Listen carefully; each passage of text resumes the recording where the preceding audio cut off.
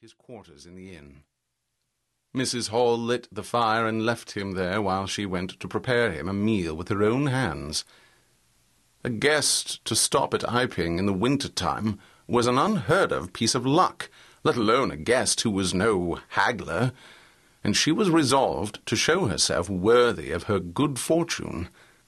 As soon as the bacon was well under way, and Milly, her lymphatic aide, had been brisked up a bit by a few deftly chosen expressions of contempt, she carried the cloth, plates, and glasses into the parlour, and began to lay them with the utmost éclat.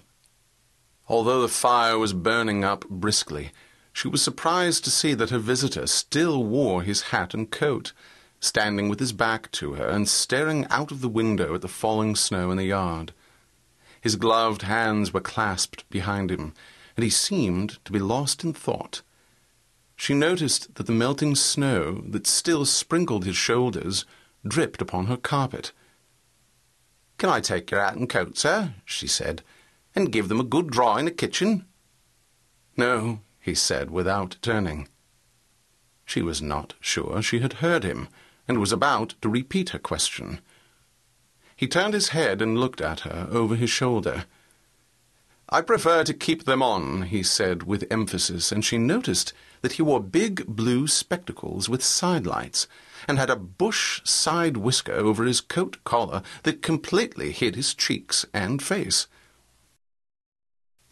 "Very well, sir," she said. "As you like. In a bit the room will be warmer." He made no answer, and had turned his face away from her again, and Mrs. Hall, feeling that her conversational advances were ill-timed, laid the rest of the table things in a quick staccato and whisked out of the room. When she returned, he was still standing there, like a man of stone, his back hunched, his collar turned up, his dripping hat-brim turned down, hiding his face and ears completely. She put down the eggs and bacon with considerable emphasis, and called rather than said to him, "Your lunch is served, sir."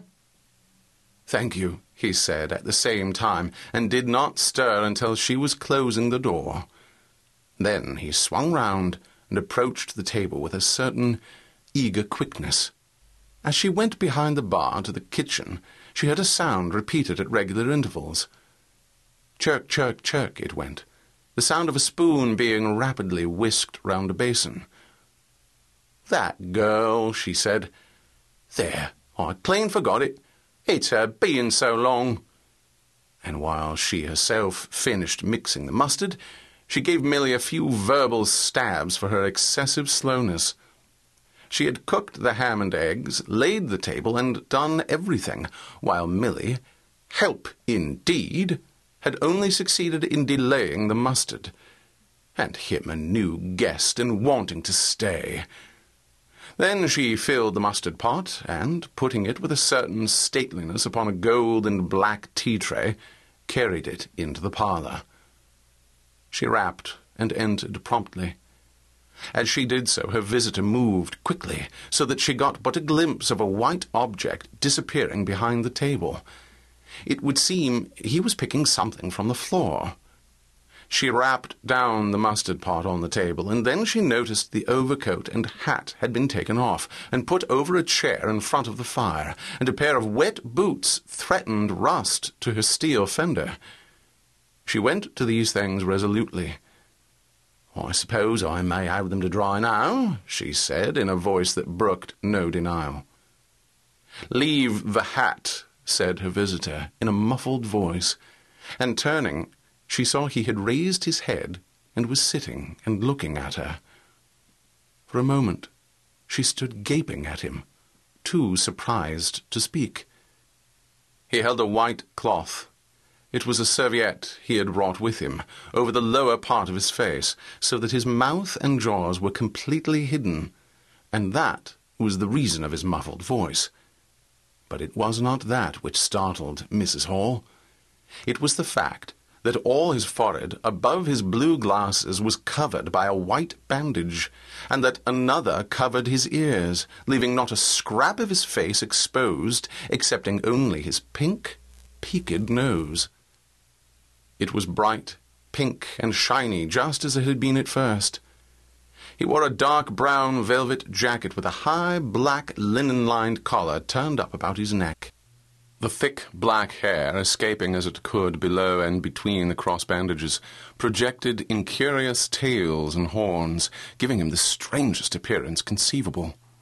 This muffled and bandaged head was so unlike what she had anticipated that for a moment she was rigid. He did not remove the serviette, but remained holding it, as she saw now, with a brown-gloved hand, and regarding her with his inscrutable blue glasses. "Leave the hat," he said, speaking very distinctly through the white cloth. Her nerves began to recover from the shock they had received. She placed the hat on the chair again by the fire. "I didn't know, sir," she began. And she stopped, embarrassed. "Thank you," he said dryly, glancing from her to the door and then at her again. "I'll have them nicely dried, sir, at once," she said, and carried his clothes out of the room. She glanced at his white, swathed head and blue goggles again as she was going out of the door, but his napkin was still in front of his face. She shivered a little as she closed the door behind her, and her face was eloquent of her surprise and perplexity. "I never," she whispered. "There." She went quite softly to the kitchen and was too preoccupied to ask Milly what she was messing about with now when she got there. The visitor sat and listened to her retreating feet. He glanced inquiringly at the window before he removed his serviette and resumed his meal. He took a mouthful, glanced suspiciously at the window, took another mouthful, then rose and, taking the serviette in his hand, walked across the room and pulled the blind down to the top of the white muslin that obscured the lower panes. This left the room in a twilight. This done, he returned with an easier air to the table and his meal. "The poor soul's had an accident, or an operation or something," said Mrs. Hall. "What a turn them bandages did give me, to be sure." She put on some more coal, unfolded the clothes horse, and extended the traveller's coat upon this. "And they goggles! Why, he looked more like a diving helmet than a human man." She hung his muffler on a corner of the horse. "And holding that handkerchief over his mouth all the time, talking through it. Perhaps his mouth was hurt too. Maybe." She turned round as one who suddenly remembers. "Bless my soul alive," she said, going off at a tangent. "Ain't you done them tatters yet, Milly?" When Mrs. Hall went to clear away the stranger's lunch, her idea that his mouth must also have been cut or disfigured in the accident she supposed him to have suffered was confirmed, for he was smoking a pipe, and all the time that she was in the room he never loosened the silk muffler he had wrapped round the lower part of his face to put the mouthpiece to his lips. Yet it was not forgetfulness, for she saw he glanced at it as it smouldered out. He sat in the corner with his back to the window blind and spoke now, having eaten and drunk and being comfortably warmed through, with less aggressive brevity than before. The reflection of the fire lent a kind of red animation to his big spectacles they had lacked hitherto. "I have some luggage," he said, "at Bramblehurst Station," and he asked her how he could have it sent. He bowed his bandaged head quite politely in acknowledgment of her explanation. "Tomorrow," he said. "There is no speedier delivery?" and seemed quite disappointed when she answered, "No." Was she quite sure? No man with a trap who would go over? Mrs. Hall, nothing loath, answered his questions and developed a conversation. "It's a state road by the down, sir," she said in answer to the question about a trap, and then, snatching at an opening, said, "It was there a carriage was upsettled a year ago and more. A gentleman killed, besides his coachman. Accidents, sir, happen in a moment, don't they?" But the visitor was not to be drawn so easily. "They do," he said through his muffler.